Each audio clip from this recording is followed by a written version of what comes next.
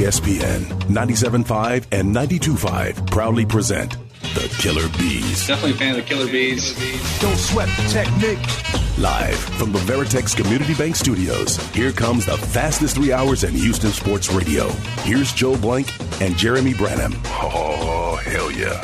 You about to get all stung up. Ooh, what up, H-Town? Hey, how we doing?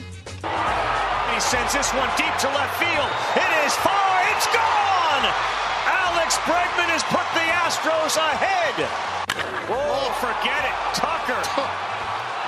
Renfroe just watched it, and that is a huge blast. Run first pitch, right center field. And the dive. Oh, my God, he caught it. What a play by Kyle Tucker to end the game. I'm going to put my feelings toward Carl Ravitch aside for a moment. What a great Sunday. Great Sunday. You know what? I'm not. Let's do that first, because the whole time, ever since it's become more prevalent that you've expressed your feelings about him. Can't stand him. I have gotten more and more disdain for that guy. Like, he seems to have – they caught him with the hot mic going to break. What did he say? I didn't pick that. I didn't hear. I heard when I'm trying to remember exactly what he said. But it was something about, and it was something snarky about either like the face that one of the Astros made or something like that. And I was like, you know what, man? Kiss my ass. I don't like you at all. Yeah. And then you know what? Part of being a national broadcaster, and you and I can attest to this just from doing what we did on the local level. But as a national broadcaster, for hacking up names of players, he mispronounced Bly Madris. Yeah, he did. Madras. He said Madras. he mispronounced Yiner Diaz. What did he say? He called him Diaz. One time he called him like Diaz or something like that, and I'm like, wait, who? Like, you're on national TV, and this is what you're doing? Yeah. He also says 35 RBI. I know that 35 bothers you RBIs. A lot. I want to get Carl Ravitch on the show. I really do. We had him once, and I think you behaved yourself. I don't remember having Ravitch. Because I think I think it was when Brendan was here, and Brendan's like, we're going to have Carl Ravitch today, and you kind of went, huh? I don't remember having Ravitch. I thought we had him once. I trust your memory more than mine, though. The first question I would ask him is, Carl, do you believe in AP formatting? Just curious if you believe in AP style, because that'd be a aha moment. I gotcha. Gotcha journalism from Branham. I don't like Ravitch, but it was a good win for the Houston Astros yesterday. Positivity on a Monday. A great win out of nowhere, too. I mean, that victory was out of left field. Like, I was getting ready for the show of like, what am I going to say for the good? Because we do a good, bad, and ugly following the Astros weekend. I'm sitting here, I was like trying to create some things for the good. I'm like, man, I'm really reaching right now. But then you put together a ninth inning where you get a couple of walks. You get Bregman to the plate after Dubon with an RBI ground out, hits the 2-run homer that we heard, Carl Ravitch. At least he knew what inning it was. That's good. Or what half of the inning it was. That's good. Unlike the College World Series when he called a walk-off home run in the top of the ninth. Yeah, Carl Ravitch did that. But the ninth inning was fabulous yesterday, and we'll start with good. We always do because the Killer Bees are always positive. That ninth inning, that's as positive as you can be. The Astros take the series. Saturday was weird, but you get a victory on Sunday. You win the rubber game, and we don't complain about series victories around here, especially on the road. No, we don't. And, as much as, again, you know me, and the Hive knows me, I had a hard time going to sleep on Saturday night, having watched that game disintegrate right before my very eyes. And one guy that we have been singing his praises for as good as he's been in Ryan Presley. I just think a back-to-back situation, throwing a lot of pitches, it just wasn't his night. Mm-mm. It happens. It's not like you just completely pull the plug on him or expect it's doomsday like it is with Montero, but it was one of those nights. But it was hard to take because you had a 3-run lead, and you do have the bullpen that you have, and you expect better than what you got. So I'm sitting there watching this game unfold on Sunday night going, man, they're going to lose 2 out of 3 to the Angels. They should have won Saturday night. They had all these, Rangers swept. I mean, you Rangers swept Cleveland. You had all these different 2-out hits killing you. You left runners in scoring position seemingly in almost every inning to where you should have been in command of that game Sunday night. We started with the good.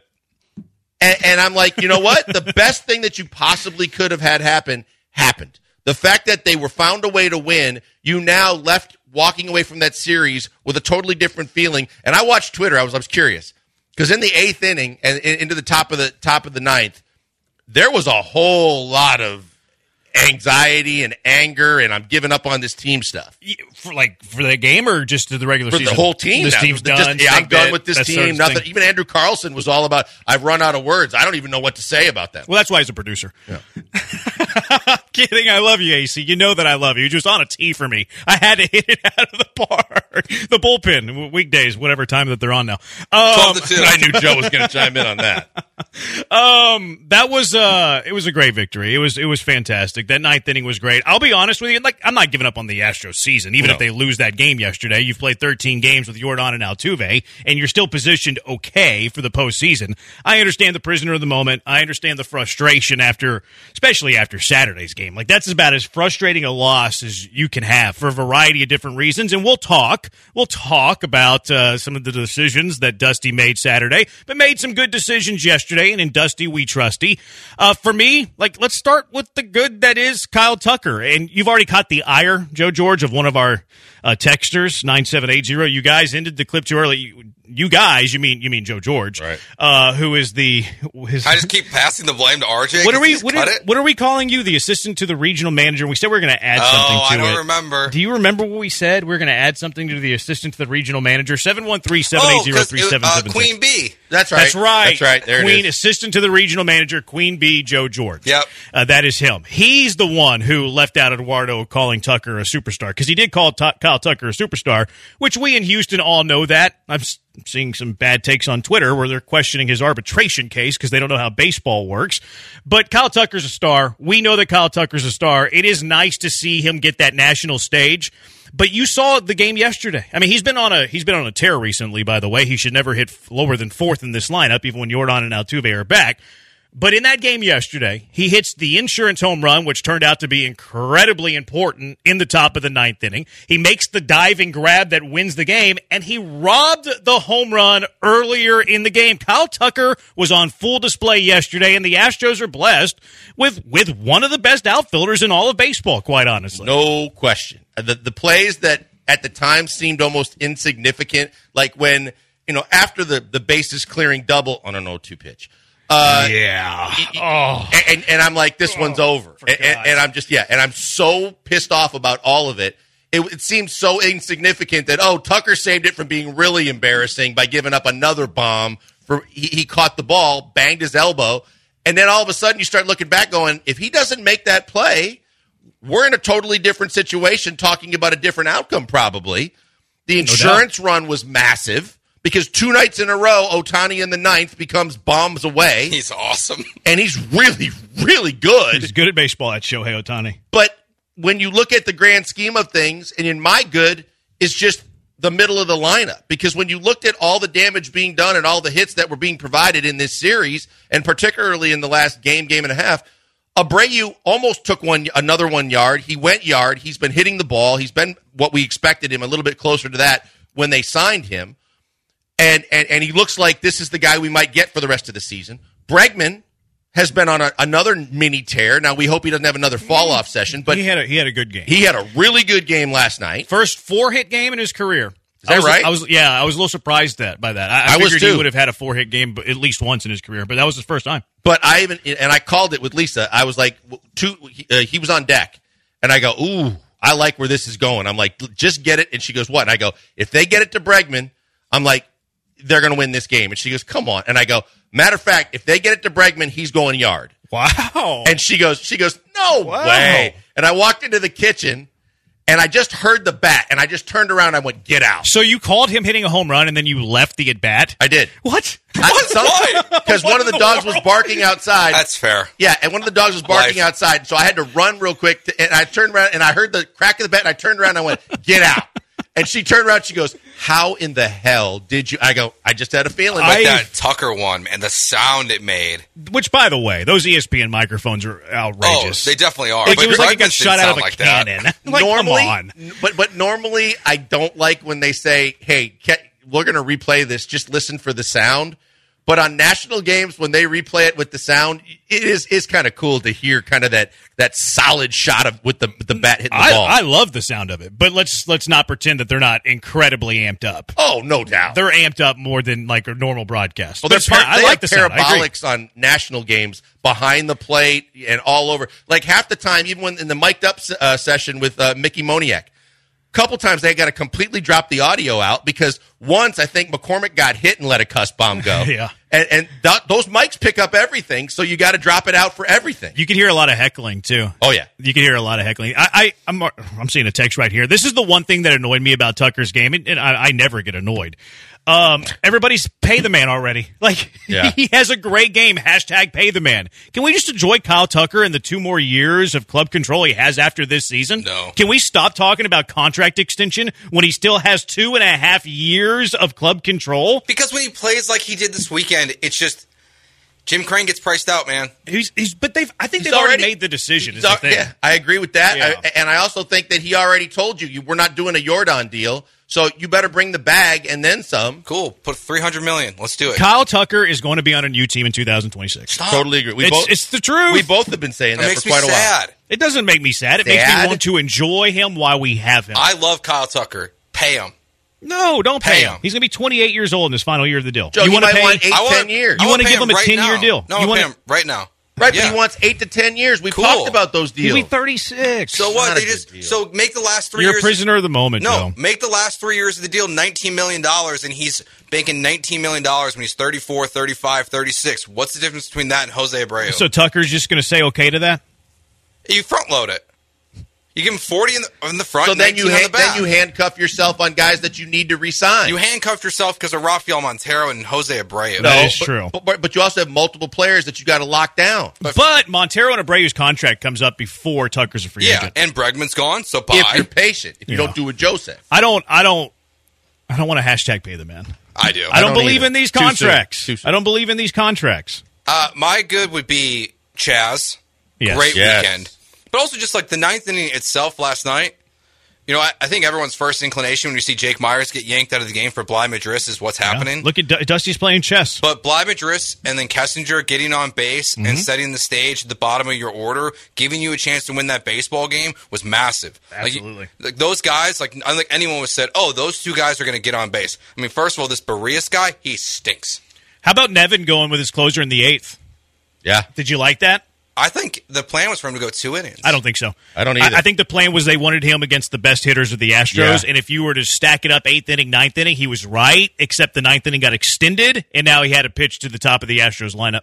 I actually kind of liked it. Now, it backfired big time. I said at the time there was two ways of looking at this. Exactly what you said, that he was trying to get his best pitcher against the best part of their lineup. But then I also felt like it was a little desperate. Like they felt like they had to get this win. And because he felt like it would have been really a big momentous thing for their clubhouse, especially with the Ohtani situation and everything, that I think that he kind of maybe tried to force the hand a little too quick, that he was really so adamant, I got to get this win, that maybe he just forced him in there an inning too early. Apparently, I got ravaged, guys. I got Carl ravaged. Why? Carl Ravitch said whenever Alex Bregman hit that home run, that it was the first 4-hit game in Alex Bregman's career. Guess what Alex Bregman has done before in his career before that home run? I got ravaged. Listen, I screwed up, guys. I apologize. That's not your fault. I fault. apologize for listening to Carl Ravitch and acting like what he is saying is truth. I should have known better. I should have known better to fact check Carl Ravitch. That's on me, guys. You can trust Plummer. I apologize. You can trust TK. You don't trust listening to Carl and the hair Ravitch. I got stinking ravaged. Cannot believe it. 713-780-ESPN, the HRP listener line, 713-780-3776. What was your good? What was your bad? What was your ugly from the Astros weekend? We got to get to the bad and the ugly. There's some goods that I wanted to get to as well. Can't ignore in victory what we wouldn't in defeat, right? Twitch.tv/ESPN975 if you want to see our ugly mugs. He's at Pac-Man Joel on Twitter. I'm at Jeremy Branham. It's the Killer Beast on ESPN 97.5 and ESPN 92.5. Something that is very fantastic in my life is some Gentle Ben. I had some Gentle Ben yesterday as I was watching the Astros game, and Gentle Ben wants to take care of you. Gentle Ben knows that their product goes with baseball. It's why they have Ben's Bar inside of Minute Maid Park, Section 106, by the way. Bourbon goes with baseball. Vodka goes with the baseball, so does the gin. And Houston-based Gentle Bin Spirits wants to take care of you. They want to treat you to a night out in Space City. They have an Astros ticket giveaway happening right now, this very instant, this moment.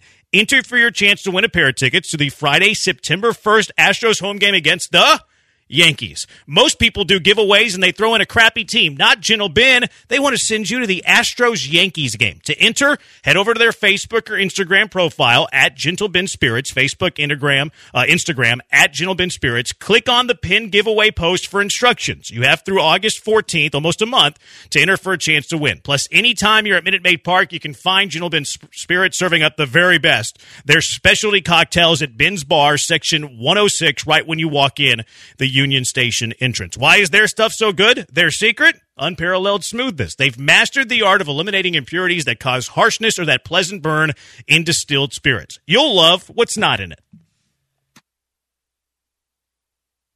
ESPN 97.5 and 92.5, the best sports radio station in Houston. I've got to prove that I'm the best, and I'm racing no matter what you tell me. Huh? All teams covered. No stalking points necessary. You're back with the Killer Bees on 97.5 and 92.5. Live from the Veritex Community Bank Studios. Good, bad, ugly from the Astros weekend. Joe mentioned the Bly Madris Gray Kessinger walk. Big time, big time. Nice move by Dusty going with Bly over Jake, and then Bly draws the walk even on a day when Jake hit a home run. Gray Kessinger, he atoned a little bit for that error that he made on Saturday. If you had to pick Gray Kessinger or David Hensley to be the last offensive player on this roster post-trade deadline, which of the two are you picking? Kessinger. I am too. No doubt. I think it's a slam dunk. It's just weird for last, what a difference a year makes. But last year you were looking at, and they weren't like lasers that he was hitting or anything like that, but he had a couple of timely at-bats, a walk or got hit, or, an infield dribbler against the Yankees that ended up winning a game where you were like, okay, we see what this kid could possibly be. Now all of a sudden it's like a 180. It's almost like when Jake Meyers hit the wall and then screwed up his shoulder. Now we're looking at a different guy, and he looks like there's a whole lot going on between his ears, and he looks overmatched on the major league level. Kessinger hit a bomb. I mean, he looks like he's got a plate presence where he knows what he's doing out there. I'll go with him. Yeah, I would take, and maybe we're being prisoners of the moment here, but Kessinger's been better than David Hensley in 2023 on all levels of professional baseball. He's been better in the bigs. He's been better in AAA. Remember at the start of the season, we wanted David Hensley to be the starting second baseman? We wanted him to get more starts than Mauricio Dubon. Yeah, that's right, because we thought he could hit better. Yeah. And now look at that. Isn't that wild? It is. Like, it wasn't that long ago, before opening day, that we all wanted David Hensley to start more games than Mauricio Dubon. And I remember the first, 3 or 4 games when Dubon was, the favorite for Dusty Baker over Hensley, and people were losing their minds. People were like, whoa, what's going on? It's almost like the Chas McCormick stuff now.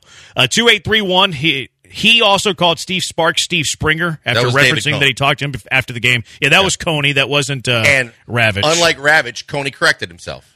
I'm sure the producer got in his ear, or someone did, or maybe Eduardo nudged him and said, hey, but he said, hey, that's my fault. And he said it's actually Steve Sparks. He's a great guy. Yeah. He knows everything about the team. And he was very good about it. Yeah, that happens. 8837, don't forget Kyle Ticker. I didn't hear him say Kyle Ticker, but I believe you, 8837. No reason not to. Yeah, there's no reason not to with Carl Ravitch. He's the worst. 713-780-ESPN, HRP listener. His hair's the worst. Is that his? I've heard it's not. I've heard it's not either. I've heard he's had some work done. I've heard, not Joe Buckish maybe, but I've heard other broadcasters that have gotten, they're not fans of his. And they go kind of all in on the dude. Yeah, I probably wasn't supposed to say that because I have on good accord that it is not real. Okay. Well, I've heard it was wasn't a wig. Supposed to say that. I heard it was a wig for a while. Yeah, I don't think it's a wig. Okay. Or it could have been in the past, but I don't think it's a wig anymore because it does go pretty high. But I think he's had some. I think he's had some work done for sure. 713-780-3776. See if I have any more. Oh, Chas McCormick to piggyback on Joe's point. Yeah. Over his last 11 games, I didn't look at this. McTaggart did. Over his last 11 games, Chas is hitting .410 with a .489 on-base percentage with an .821 slugging. He has 4 homers, 11 RBIs in that span. On the season, Chas McCormick has an .886 OPS. Chas McCormick has the second-best OPS on the Houston Astros behind only Yordan Alvarez. Chas McCormick is one of your best offensive players. Chas McCormick has earned the right to be an everyday starter. Doesn't even have to be in center field every day. But Chas McCormick, every single day, should be in Dusty Baker's lineup. You've said it previously. I said it about a week or two ago, again on Twitter, just, emphasizing again, you cannot not have this guy in your lineup, especially when you're waiting on Altuve and Yordan.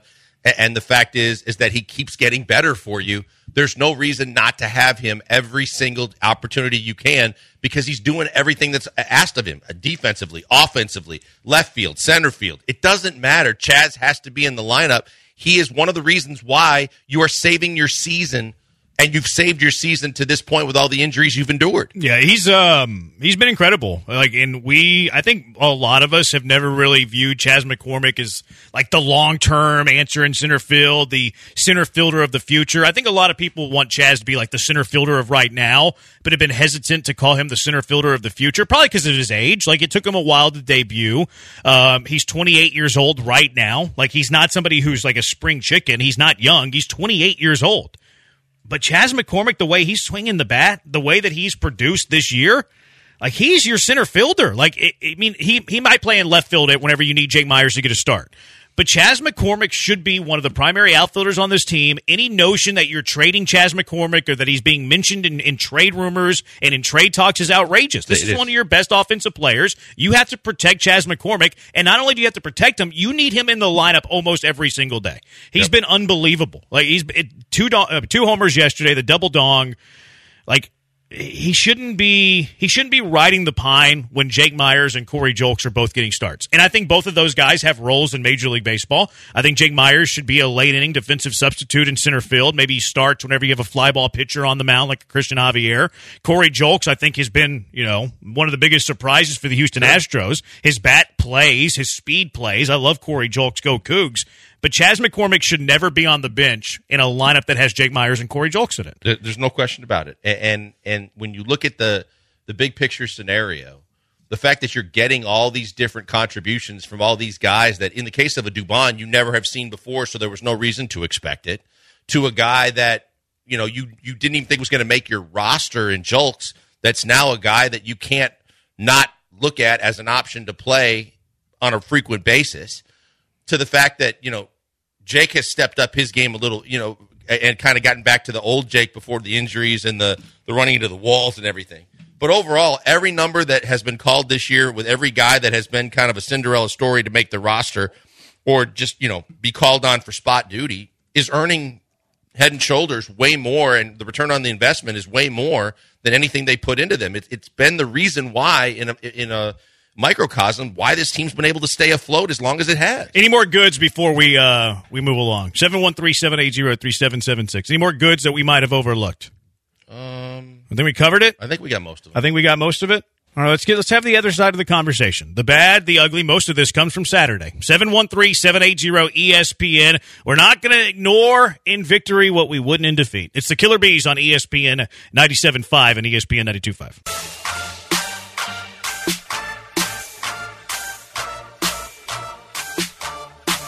Welcome back to the Killer Bees Nuts, live from the Veritex Community Bank Studios on ESPN 97.5 and 92.5. Here's Joel Blank and that Jeremy Branham guy. 5798 Fromber with 13 Ks in 6 innings. Not good for y'all. Fair point. Fair point. Now, he was rolling. Fair point. I don't want Fromber to have 13 strikeouts in a game. Why? I think he's better when he's pitching to early soft contact. I think he got jobbed by some calls. It's fair. And those calls led to runs. And watching the game again with Lisa, and I was explaining, she's like, why does that bother you so much? I go, because in most cases, those come back to bite you, and it's not something he did wrong. Mm-hmm. He put the baseball exactly where it was supposed to be, and the umpire was squeezing him on a couple of calls, and those calls flat out helped bite him in the ass. Second inning, right? 3-run second inning. Yeah. That's prime example. There were some calls in that inning that went against him that maybe it doesn't lead to a 3-run inning in that second inning.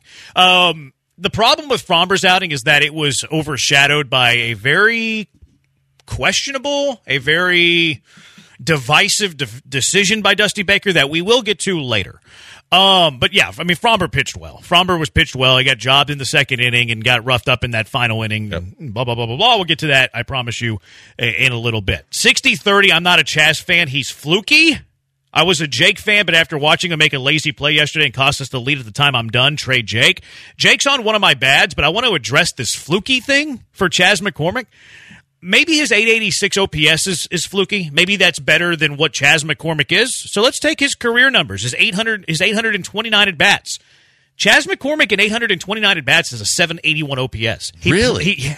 He plays that surprises me. He plays a good defensive center field. People would say that Jake plays a better center field than Chas. I would mostly agree, although there's some flaws in Jake's game as well. I would say that Chas plays a good defensive center field relative to Major League Baseball. A good defensive center fielder with a 781 OPS, career OPS, 886 OPS this year. If Chas McCormick was a free agent at the end of the season, he's probably getting $25 million a year. I was gonna mention that because I was having a conversation with a buddy of mine in the gym this morning, and I said, here's the thing where if you're lucky you have Dana Brown. He's like, what do you mean? You haven't seen him do anything at the trade deadline yet? I said, it doesn't matter. If you don't have Dana Brown and you have Jim Crane and or Jeff Bagwell, Chas McCormick is going to get locked up on a massive deal. Dubon's going to get locked up on a massive deal.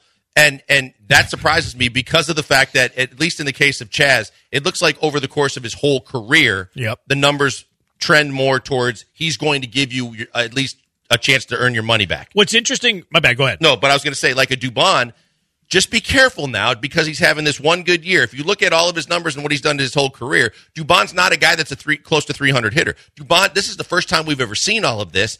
And this was the massive misstep that started all the missteps this offseason before Dana Brown, because you saw a career year, the only time in his career he's done anything close to it in Montero, and you went nuts. And that's why you have to be thankful you have Dana Brown. Yeah, those guys were prisoner of the moment this offseason. No question. And I think they were also prisoner of the nostalgia, like Michael Brantley, like Jose Abreu. Like not only prisoner of the moment with Montero, but prisoner of the back of the baseball card with the guy who's coming off a labrum surgery and Jose Saturday Abreu. night, Lisa and I were watching the game, and I said, hey, babe, you really want Taylor? She wasn't a big fan of Taylor being a cheerleader.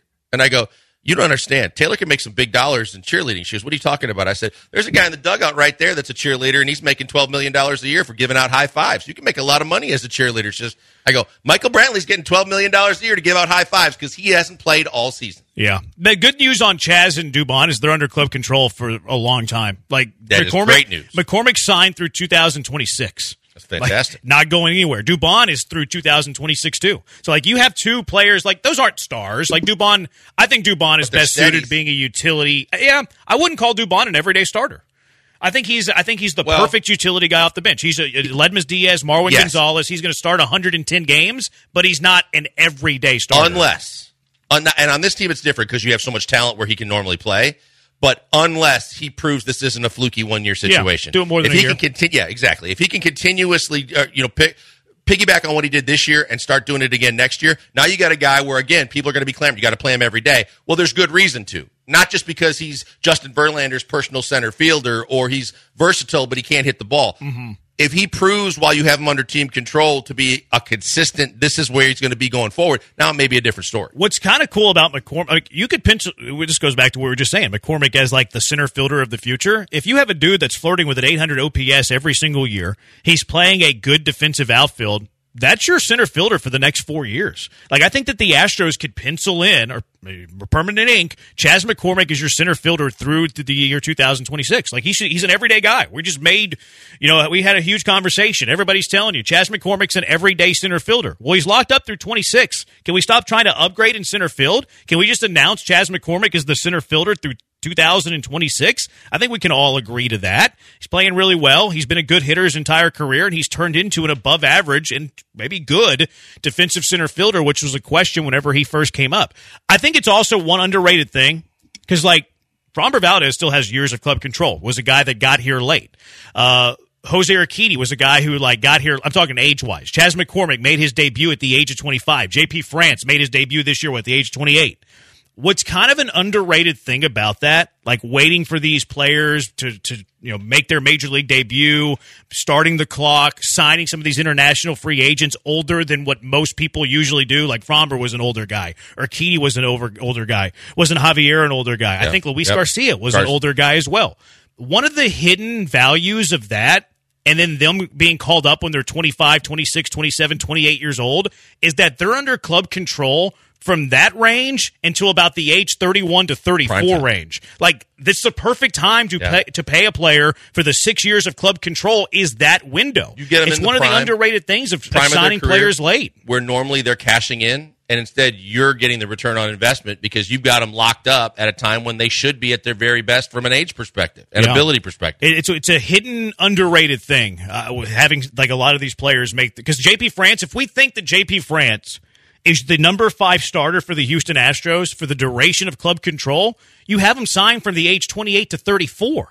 And you never pay him big money. You just let him walk when he's 34 years old. Like, it wouldn't shock me if it's a trend that starts to happen in baseball. Like, these super prospects, obviously you can't wait on them. But, like, these fringe prospects that you know are going to be big leaguers, but you can wait 2 years on, it makes sense that you have them at that age as opposed to calling them up early and then having to get rid of them when they're 28 years old. Well, and now with the new rules where if a player comes up right away and they win like Rookie of the Year, you get draft compensation, and like the teams get rewarded to never be like the Astros were with George Springer again. Mm-hmm.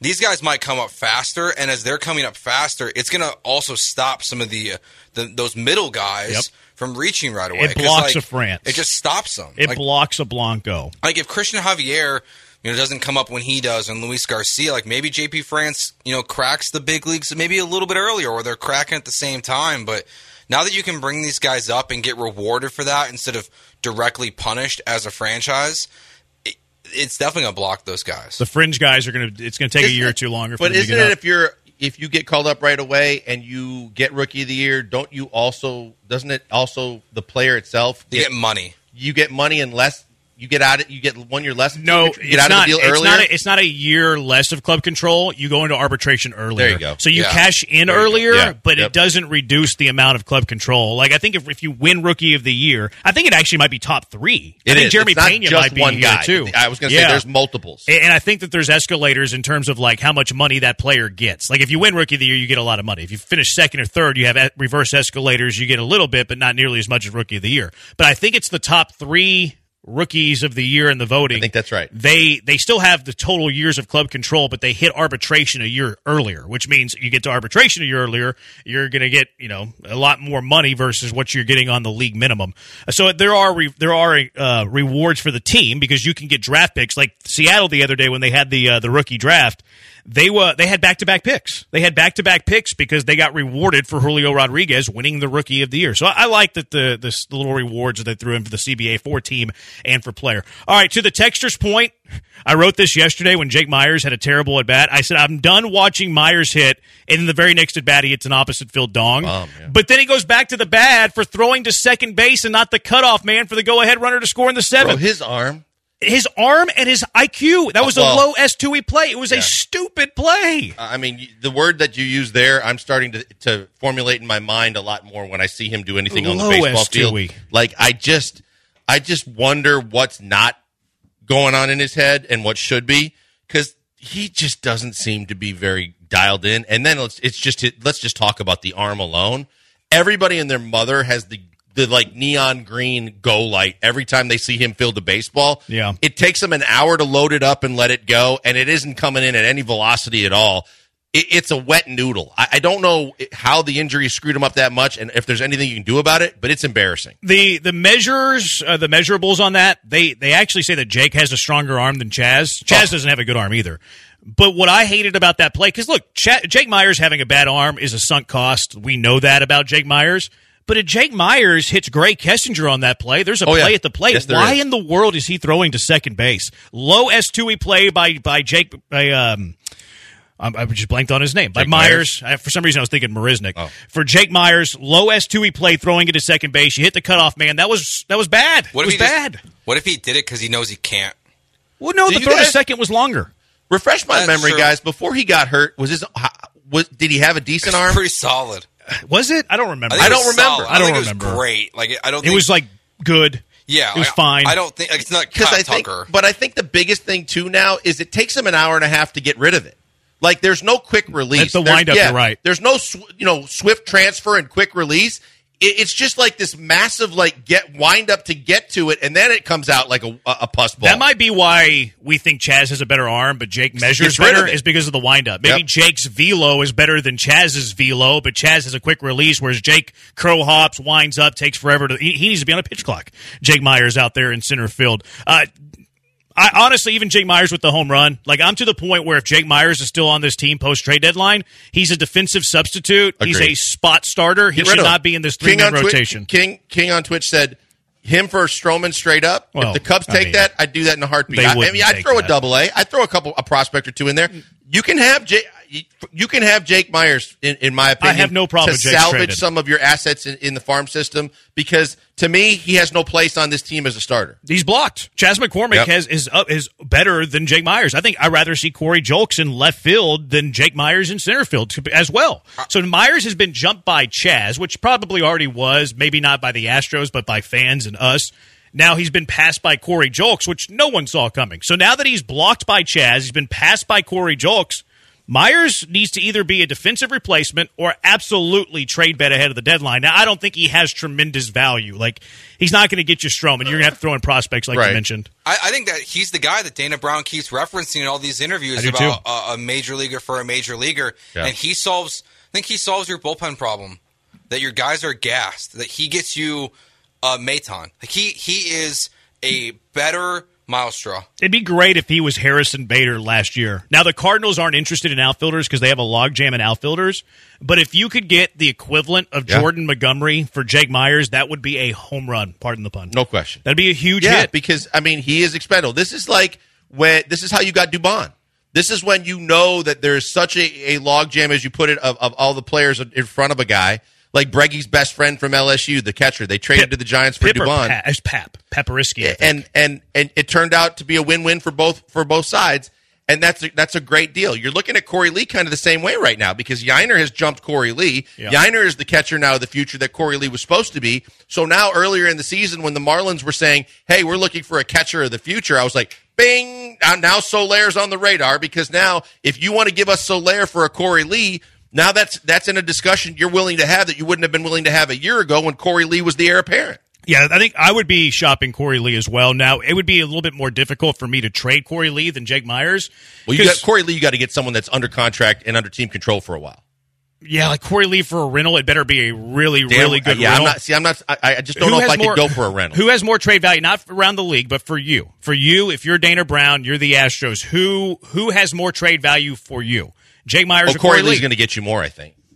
See, I don't know. I don't know what the value around Major League Baseball would be, but for me personally, I'm holding Corey Lee in higher regard than Jake Meyers because I don't think Jake Meyers is more than a defensive substitute and a spot starter. Whereas Corey Lee, he's blocked with Yiner Diaz, but you also have to play a second catcher quite a bit in Major League Baseball. But also think about this. The teams you're trading with, normally it's either a team on the rebuild or a team that's like middle of the road, to where a younger player like Corey Lee is very advantageous for them because that's what they're looking for, a team that you can build with. He can fit into your rebuild, as opposed to, I think when you're trading a Jake Meyers, you're trading him to a team that has a lot of pieces that needs a starting caliber center fielder, much like, as Joe referenced, the Maton trade, where you're looking for a team that is looking for a steady, really good defensive center fielder because they got a lot of other pieces. 713-780-ESPN. We'll get to some more of our bads and ugly from the Astro week, and we got to talk about it. 713-780-3776. What do you have? What do Blankers have? What does Joe have? It's the Killer Bees on ESPN 97.5 and ESPN 92.5. ESPN 97.5 on Twitch. I don't get it.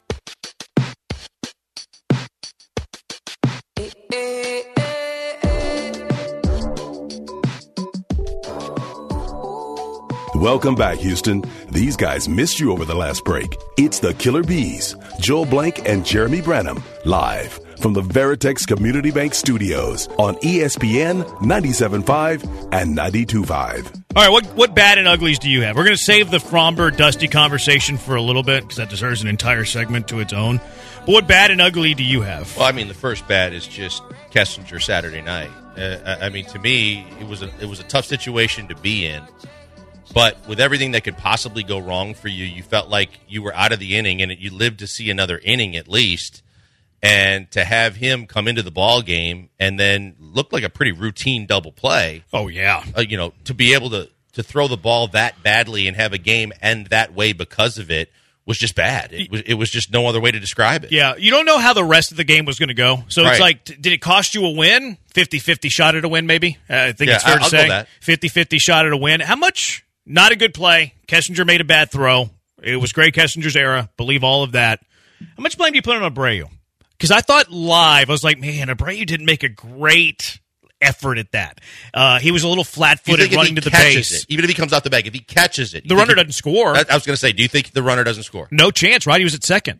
I think if they're thinking they're going for the double play, I was wondering if he got a stop sign because I thought he was just going all the way through. There would have been a play minimum. Yeah. There would have been a play minimum. I wouldn't be surprised if he wasn't rounding. Usually, you don't see that a whole lot. I think he was going, and I don't know if him catching the ball might have had him hit the brakes. Did you notice that though? Like how flat-footed Abreu was running to first, and then there was no stretch at all. I think a good defensive first baseman might stretch and catch that, but at minimum comes off the bag to keep that from getting by. You make sure you know it's not the game ender. At least there's another play that could possibly be made. Yeah, look, unfortunately, because you got so spoiled with such a great defensive first baseman like Yuli, all year I've kind of just gotten used to the fact that you're just not going to get the above-average play out of Abreu at first base defensively.